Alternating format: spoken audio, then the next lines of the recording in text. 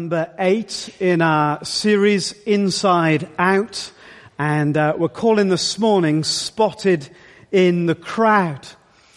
And over these last weeks we've been thinking about the way Jesus often turns around or turns inside out, maybe even upside down, some of the things that we would naturally think. And last week we talked about how we tend to think of leaving our families to connect with church, even if we take our families with us, whereas Jesus talked a lot about, and the Bible talks a lot about, building church within your family. And so we've been seeing over the weeks how Jesus turns on its head some of the ideas that we would naturally think about and have. And as part of that, last week we were thinking about extended family and the way that around the world people build extended family in a way we don't in recent history in our Western culture. We concentrate on the nuclear family, whatever that might be these days in our understanding, but traditionally over the last century, the nuclear family of a kind of parents and a couple of kids and a garage or whatever it might be. Whereas around the world, and certainly the world in which the gospel flourished in the New Testament, they didn't understand family like that. They had a much broader set of relationships that they lived and shared their lives with, uncles and aunts, not just blood relationships, business partners, neighbors, and so on. And so a social grouping of perhaps 15, 20, 25 adults. And that relational building block was the foundation for all other relationships. Now, we've had an experiment in our culture of getting rid of that and seeing what happens. Well, we've seen what happens. The nuclear family comes under such pressure in that environment that it's struggling now 100 years on even to cope. So we were thinking about how we might build and form extended family relationships as a really important building block that we see in the Bible for mission and discipleship. And maybe as I describe some of the aspects, some of the ways that family might look or feel, maybe last week you were thinking, well, I'd really like to be part of one of those. Just in case you've missed it and we haven't joined up the dots enough, we've had 9 invitations over the last 18 months for any one of you to join an extended family. Each of our missional communities that have invited you to share the journey with them before they've launched, then invited you again to share the journey with them once they've launched, is effectively an invitation to share in extended family. And I want to just reflect with you just for a moment and invite you to reflect in your own life as to whether being part of an extended family set of relationships would be for you a real blessing, but what you've heard when you've been invited to join a missional community is a list of tasks that you will need to do. Because we think in tasks and we think in roles, and you might well be afraid that if you got involved with those relationships, then there will be a pile of things that you have to do. You may in time want to do things in that family, but the invitation is to belong as much as it is to do. And I think we want to be looking as a church as to how we help one another to belong in the various extended families that we already have. And indeed, there are some small groups and there are some different organizations within our church that are nudging themselves deliberately towards living in a more extended familial way. And we want to encourage that. So if you think you haven't been invited, there are loads of invitations on the table for you to be part of an extended family. The second thing is, I was asking you last week to think about who have you got and what do you do regularly as your starting point. And I promised that if you were thinking, well, I've got no idea who I've got, that we would help us this week to think about what Jesus' strategy was and is for us when we don't know where to start. And this strategy is the same and works on many different levels. So, for example, you might be a missional community leader or a group leader, and you're thinking, how do I grow my group?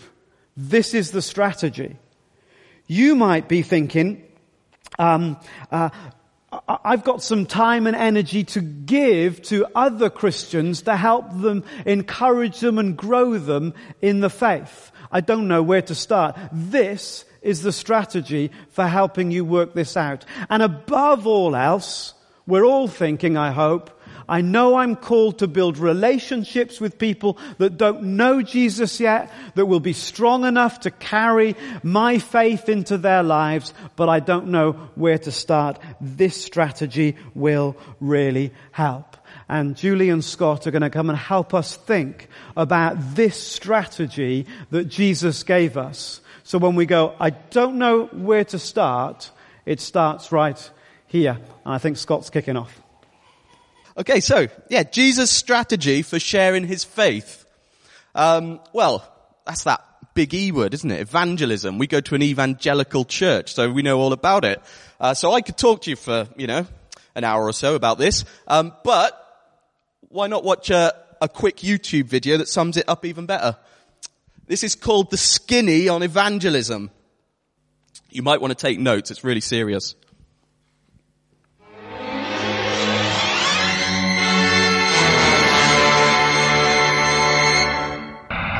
Evangelism is not for the weak, all right? I should know. I wrote a whole book about it. Self-published. Most Christians, they are just good for bake sales and potluck dinners. But I'm telling you this right now. It takes a lot of moxie to grab a non-believer by the shirt collar and throw him in the front doors of a church and say, hey, try living out your heathen life in front of a holy God that way. It is like holy water on a vampire. That's divine intervention, my friend. Repent, for the kingdom of the Lord is nigh. Come to our Lord and Savior Jesus Christ. Well, sir, it sounds like you're really passionate about Jesus. I am. And you should also be. Okay. Passionate about the Lord. Sir, if there's... You need to get sanctified or chicken fried. You need to get with the Lord or drive a Ford. Sir, Get right or get left. I share my faith. Okay, that's a lie. People don't even know I'm a Christian. I want to. Again, another lie. I hardly shower, much less have the will to do anything else. Okay. Now, if there was pizza and ice cream every time there was faith sharing, I'd do it. That's a lie. I'm lactose intolerant. Again, another lie. I'm just too cheap to buy dairy. Bottom line, sharing my faith makes me sweaty. Tip number 95, use big church words like transubstantiation. Heathens get confused easily, and the more confused they are, the more ashamed they are. The more ashamed they are, the more apt they are to make a decision for Jesus Christ. I believe it's a responsibility, no. The privilege, no. The glorious privilege of every believer to share their faith with others. That's why I share my faith with everyone I come in contact with. Everyone, really? Yeah, everyone. How do you do that? Check out my shirt. Can't read it? Try this glove. Not working for you? How about this bracelet? No comprendo? Vistazo a estos. Driving behind me? Read my bumper sticker. Says, it's okay if you follow close. I'm going to heaven. Oh, you're my waiter or waitress? I got a tip for you. Surprise! It's the gospel. I mean, what do you want, money or eternity? I also use these tracks. So, what about talking to people about your faith? I don't really like people, but I love Jesus. Scripture mint? Okay, so which one was your favorite? I think I like the Amplified Man the best, Get sanctified or chicken fried. I think he's my favorite. So it's kind of jokey, but if you've been going to kind of church long enough, you might have seen all these strategies for sharing your faith.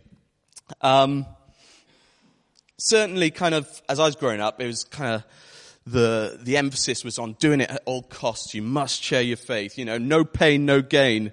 If it's, even if it's difficult, it's probably just because they're just such sinners, they're not open to the message. But the thing is, you look at Jesus and his strategy for sharing faith, and he did things differently. Jesus turns things inside out. So, want to look at Jesus and his strategy. Just a kind of superficial, cursory look at it, and you notice at least three things. Firstly, for Jesus, evangelism seemed like a lot more fun than that. It was serious, yes, but he did seem to enjoy it. He seemed to take a light-hearted approach to it at times, He was always cracking jokes. He cracked jokes about camels fitting through the eye of the needle. He made jokes about turning the other cheek. And that's actually, if you understand Jewish culture, that's a really funny joke, especially if you're into first century Hebrew toilet humor. It's really funny. Look into it. You can talk to me later if you like. So he'd crack a few jokes while he was doing it. He enjoyed it. He was very relational. Second thing we noticed is that he approached every context in a different way. So the way he talked to the woman at the well was very different to the way he talked to the rich young ruler. You look at John 3 when he spoke to Nicodemus. Nicodemus was a very respected teacher in the Sanhedrin. When he spoke to him, he met him at night because to meet him in the day would have caused him a whole lot of problems. When he talked to him in theological terms. And yet, in Matthew 12, when he met with the guy with the withered hand on a Sabbath, he took a totally different approach. The thing that guy needed right there was to be healed. So Jesus healed him. Whether it was a Sabbath or not, Jesus healed him. It was a different approach. Same if you look at Mark 2, when those guys let down their friend through the roof because they couldn't get into the house. That time he took a totally different approach again. He said, he knew he wanted healed, but he said, son, your sins are forgiven. A different approach depending on the different context that he was speaking and meeting people in. Then thirdly, he didn't mind actually saying, well, this isn't working, wipe the dust from your feet. In fact, if you look at the reading we had today, Luke 10, in verse 11, that is exactly advice that he gives. So, I want to look at that reading now and take from that Jesus' strategy for sharing his faith. So if you look at verses 5 through to 7, I'll just read them again. This is kind of Jesus' school of sharing faith. And it's based around this concept of person of peace, which you've perhaps heard about, perhaps you haven't. We're going to look at it a bit more and we're going to try and come to a definition of it. So verse 5, whatever house you enter, this is Jesus telling his disciples, whatever house you enter, first say, peace be to this house. And if a son of peace is there, your peace will rest upon him. But if not, it will return to you. And remain in the same house, eating and drinking what they provide. That's the good news. Eating and drinking what they provide, for the laborer deserves his wages. Do not go from house to house. Okay, so what can we take from this? His strategy, what he was telling his disciples, was to go to somewhere, find a network of relationships, but there'll be one person in particular who's kind of the key to that network. So you go in to the household. I mean, that's what he's talking about, this extended family that Simon was talking about last week. You find this extended family. There's one person there. You say, peace be to this house, to this household, this extended family. And if there is peace there, it will return to you in the form of this person of peace. Okay, it says, if a son of peace is there, your peace will rest on him. If not, it will return to you. So there's this person of peace that is key to creating extended family, key to sharing your faith. So let's take 4 points from this about who a person of peace is, and then I'll pass it on to Julie. 1, a person of peace is someone who actively helps you. It's not something you've got to really convince, even if they're not in a believing position just yet. Even if they're not what you would call a believer, they actively helping you. They're inviting you into their house. They're letting you stay there. Jesus isn't saying here that, you go into a town and find a Christian. That's not what he's saying. He's saying, go in, find someone who's open, find someone who's a person of peace to you, and then stay with them in their house. So they're actively helping you, even though they're not in a position yet. Number 2, a person of peace, because they're actively helping you, they're probably going to be open to eventual gospel transformation in their own life. Okay? Next. Thirdly then, because they're open to this gospel transformation, they're going to be curious about what you say. It's not going to be difficult. You're not going to be squeezing blood out of a stone. They're going to be asking you questions. And we've seen this in our own missional activity so far in the church. The people who we identify as people of peace are those who come to us. They help us. They ask us interesting questions. They're open to this message. And then fourthly,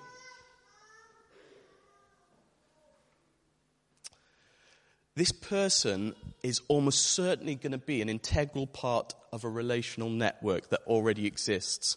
They're like the key. And it's not as kind of, strategic as that. You're not using them as a means to an end. It's just the way God works. This person is going to unlock so many more relationships for you. And that is how Jesus intended for the gospel to be shared. Okay, Julie.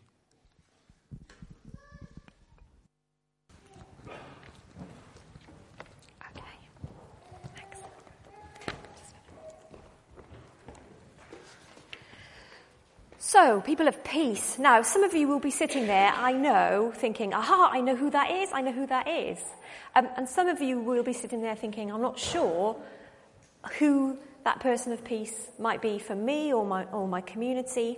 And so what we're going to do now is think a little bit more about how do we actually identify those people. And then once you've done that, what do we actually do next? What's the next step? The first thing to say is that Jesus said, go. When you enter a house, first say, peace to this house. So it's as you go that you will discover people of peace. Why is that, do you think? Well, everywhere we go in our daily lives has potential for finding the people of peace.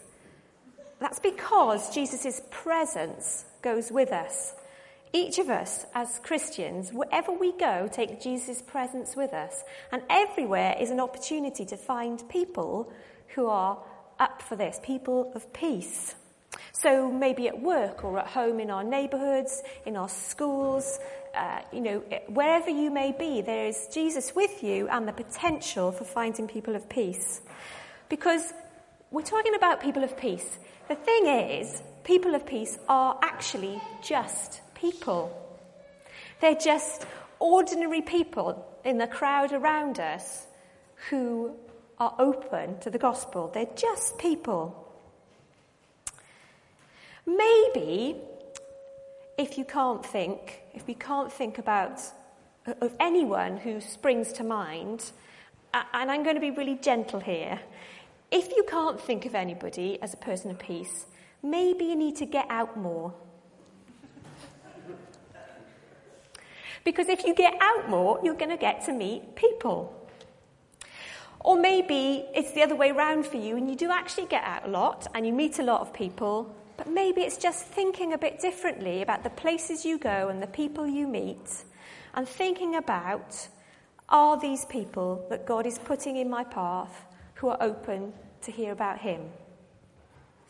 Maybe that work colleague who wants to help you or is asking you questions, or that neighbour who brings stuff round, lends you stuff or makes you meals, or maybe that friend who's beginning to want to know more about you and what you really think.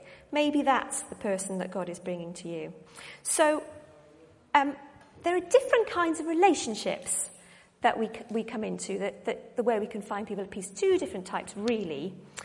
With some people, we will have a passing relationship. So those are the kind of people that we just rub shoulders with on a daily basis, the shop assistant or the person you sit next to on the bus or the train or the plane or wherever you are. The people that you just kind of briefly come into contact with, that you might not then have an ongoing relationship, passing relationships. And there's always an opportunity to think about, is the person that I'm talking to a person of peace, and they might well be. And your task at that point is just to be Jesus to them, to care for them, to be polite to that shop assistant, just to be Jesus to them because you're taking Jesus with you. I'm always amazed by how Kerry gets into conversations with all sorts of people. All sorts of people. If you ask her later, she'll tell you about the pizza delivery man who ends up telling her his life story. Or the person in the pitch next to them when they're camping who just ends up wanting to spend loads of time telling her everything. And I'm always amazed by that. And I've been wondering about how does she do that? Obviously, she's a fantastically open and lovely person. But she's got this open ear to God. She's listening to what God is saying about each person in each situation that she's in. What has God got for this person? And she's willing to be used in that situation. So these kind of relationships are a bit fleeting. And, we've got a short opportunity to just say something that might be helpful. It's a bit like a sprint, really. It's a fleeting thing. Now, the other kind of relationships, which probably we'd think about more, are permanent relationships. You know those people, your family, your friends, the people that you're in long-term friendships and relationships with, permanent relationships. How do we find people of peace there? Now, the thing is that these relationships are a longer-term thing. It's more like a marathon. There's no rush here. You don't have to go in all guns blazing. You don't need to force the conversation. You just need to be asking, are they open at this moment to hearing something or not? Now, Adrian and I love to dance, ballroom dancing. Actually, to be honest, I probably love it more than he does, but he loves me, so he comes with me. And we've been doing that for about 5 years now. We started joining a class, and we've had a lot of fun there. Now, when we go to the dance class, we take Jesus with us. We can't help it. He's with us all the time. We take him with us. We have a good dance. And then what's happened over the years is that we've got to know a number of people in the class. And I think we've identified a couple in particular who are people of peace to us. And I'm going to tell you a bit about them now. As we spent time with them, and it usually has involved time after dancing, somewhere social like the pub, together, chatting, we've got to know them a bit. And the fact that we're Christian is just obviously obvious. Nothing pushy, just simple answers to questions like, what did you do at the weekend? Well, we went to church. What do you do for a living? Obviously, at the beginning of our friendship. Well, I work a couple of days as a GP, and I work a couple of days for the church. Kind of ordinary stuff, just about honest stuff about me and who I am. So they obviously know that we're Christians. At this point, they got really interested, started talking about what they think, what they believe, their kind of background in kind of nominal church stuff. And they wanted to talk about it quite a lot. They are people of peace. It's obvious. They're open to the conversation. They're inquiring about it. And actually, they set the pace of the conversation so that, I don't have to force anything. They just ask me all the time. If they'd made it clear that they didn't want to talk about it, that would have been fine too. At that point, we would have dropped it, carried on dancing, obviously, but we wouldn't have pushed anything at all. So this is kind of really gentle, really kind of perceptive proclaiming of the gospel. We're saying we're Christians and this is what we believe, this is what Jesus means to us, and that's all we're saying. And in doing that, we've identified this couple as people of peace. What do I do with a person of peace when I've identified them? What then? I'm sitting in the pub with this great couple who I'm getting to know. When do I whip out the serviette and do a gospel outline on it? When do I do that? Actually, the easy answer is when they are ready, when God says they're ready and God tells me to. Actually, I think we recognise that there's often a lot of preparation in these kind of relationships. Actually, the honest truth is we've known these people for 5 years. And even though they're people of peace, they've been here once at a Christmas service, but we spend a lot of social time with them. But it's slow, but that's okay. Actually, it's okay because the way we look at it is that, we're trying to help them get a little bit closer to God, a little bit closer on the journey. They were quite a long way off from God, and our aim is to just bring them on a little bit at a time. There's no rush, it takes time. How do we prepare the soil? How do we kind of, that metaphor of ploughing and sowing, how do we do that? Well, Jesus says, doesn't he, stay eating and drinking. That's what he said in Luke 10. So in the context of this kind of thing, it doesn't really mean that I'm going to move into the house of these people. That's not what it means. But what I'm going to do is stay. I'm going to spend time with them. I'm going to invite them into my home, maybe, my family, my extended family. And as well as that, I'm going to be willing to be invited into their home, their family, their extended community. It works both ways. Jesus said, stay eating and drinking. So we talk, we eat, we drink, we stay, and we offer to pray. And maybe if we're feeling really bold, we might offer to pray for something like healing for these people.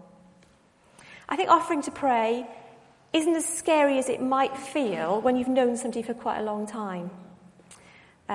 It's often really welcomed, and offering to pray will show you how receptive they are at that time. And we're going to watch a video now that John Ducker recorded for On Rescue, which is him talking about offering to pray as a way to find people of peace. And if the guys are ready, we'll watch that now.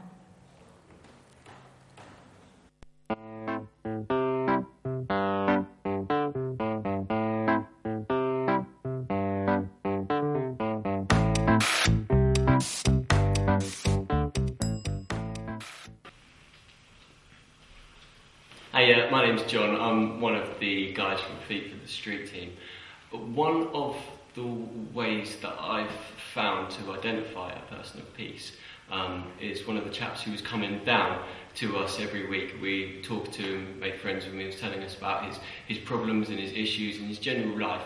From encouragement from the other guys on the team, we've been trying to just really casually ask if they would like any prayer for those problems and issues. So one day I just mentioned to him at the end of our conversation, would you like me to pray for any of the problems that we've talked about? And he nearly jumped out of his seat to say yes. We prayed and it was great, God was there. He went away, he carried on praying, he came back. The next week we started talking more about prayer, more about answered prayer, more about God. I now know he's praying for himself and he's praying for us, which is lovely.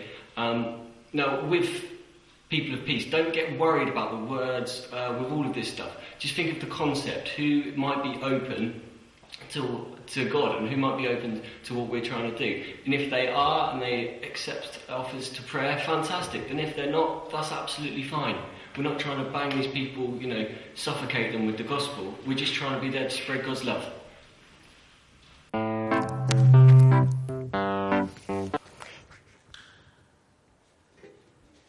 Just let me tell you another story about another missional community to end. And when A Time to Sow launched just over a year ago, one of the things that Elizabeth and I talked about was this people of peace principle. And at the time, Elizabeth said she didn't know anybody that could be her personal person of peace. And she didn't really know how she was going to find somebody who was going to be a person of peace. But anyway, they launched A Time to Sow, the Sowing Cafe. And they trusted God about what he'd called them to do. And over the last year, they've seen a large number of ladies come and go to A Time to Sow every week. Around 40 or so ladies over the year. But the really, really great thing that's happened recently is that they now have a core of ladies committed to coming 7 or 8 ladies who come every week. 7 or 8 ladies who aren't Christians who come every single week. And these ladies have come in different ways. Some of them have come because other members of the missional community have brought them along. Some of them have come because their friend told them about it. There's a few of them who've come as a little group in this group of 7 or 8. Now, by doing that, they've shown that they are people of peace. They welcome the relationships that are building during a time to sow. And they really, really love each other. So do you know what? Over the summer, when Time to Sow can't actually meet in our building, one of the ladies, one of these people of peace, said, let's try and carry on seeing each other. And so over the summer, they've got times when they're going to go to each other's homes. And that lady's actually opening up her home to have the group come to her. She is a person of peace. She's offering to help. She's really open and welcoming. Remember, that person of peace wants to serve you. And what Time to Sow have done brilliantly is to welcome that, trust God and say, yeah, okay, we're going to let you do that. So a year on, Elizabeth is able to say how fantastic God has been, and that each member of the missional community can now think about a person and pray for a person who's a person of peace. One of them is starting to talk about prayer, and that's great. Now, these are little steps. Nothing too huge has happened. Nobody's getting baptized yet, but you can see that the preparation work is being done. These ladies are really happy to build relationships, and God is at work, and it's really great. It's really great. So, do you know what I really love about this person of peace thing? It takes all that pressure off us about evangelism. Evangelism is a word that strikes fear into the heart of most Christians. That video that we watched at the beginning, But this person of peace thing takes all that fear and difficulty away, doesn't it? Because it's actually easier than that. And I'm reminded of the verse that we heard on the church weekend. If you weren't there, we talked a little bit about a verse in Exodus 33, where God is encouraging Moses.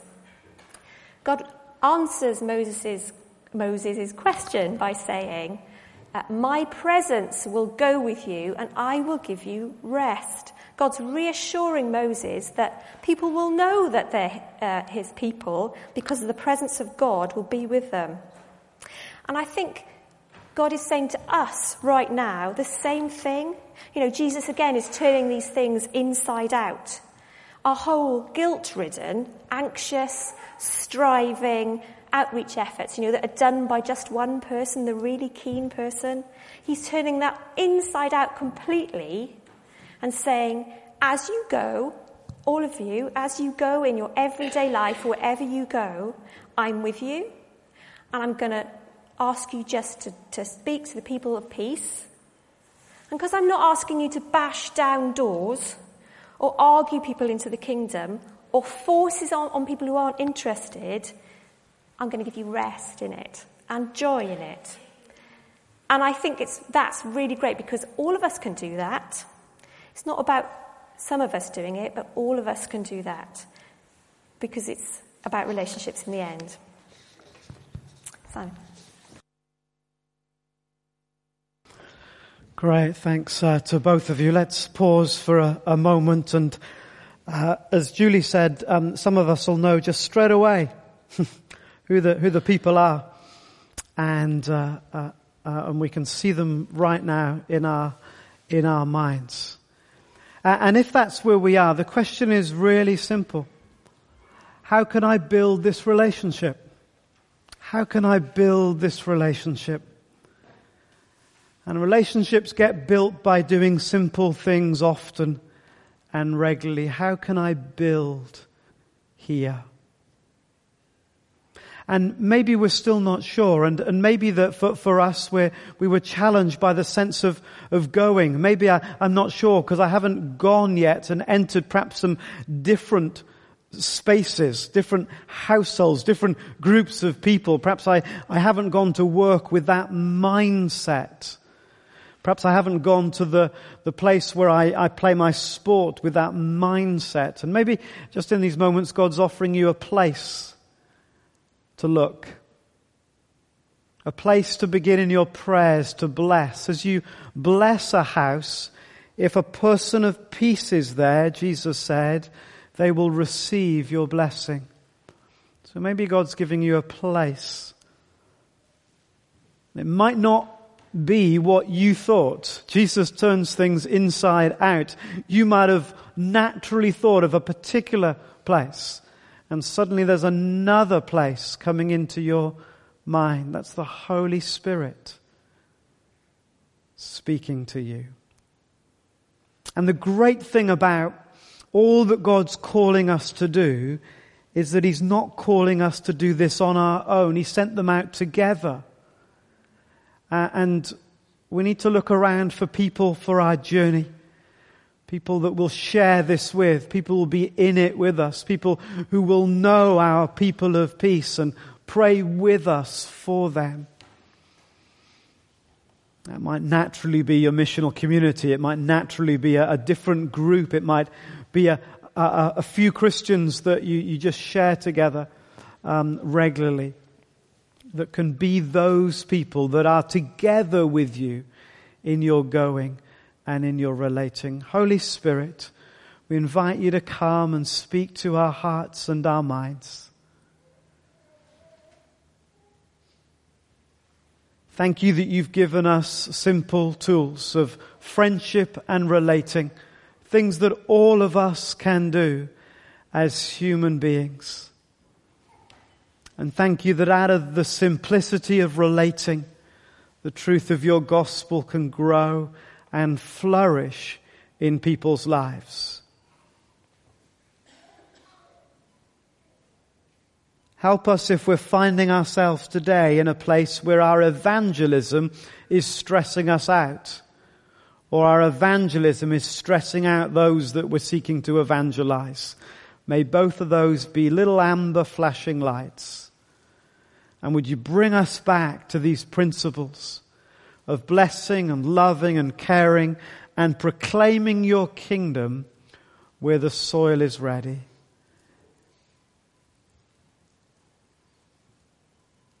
Help us in these things. Thank you that week by week, through our relationships, people are journeying towards Jesus because they're finding Jesus in us. Be our help and our guide, we pray. Amen.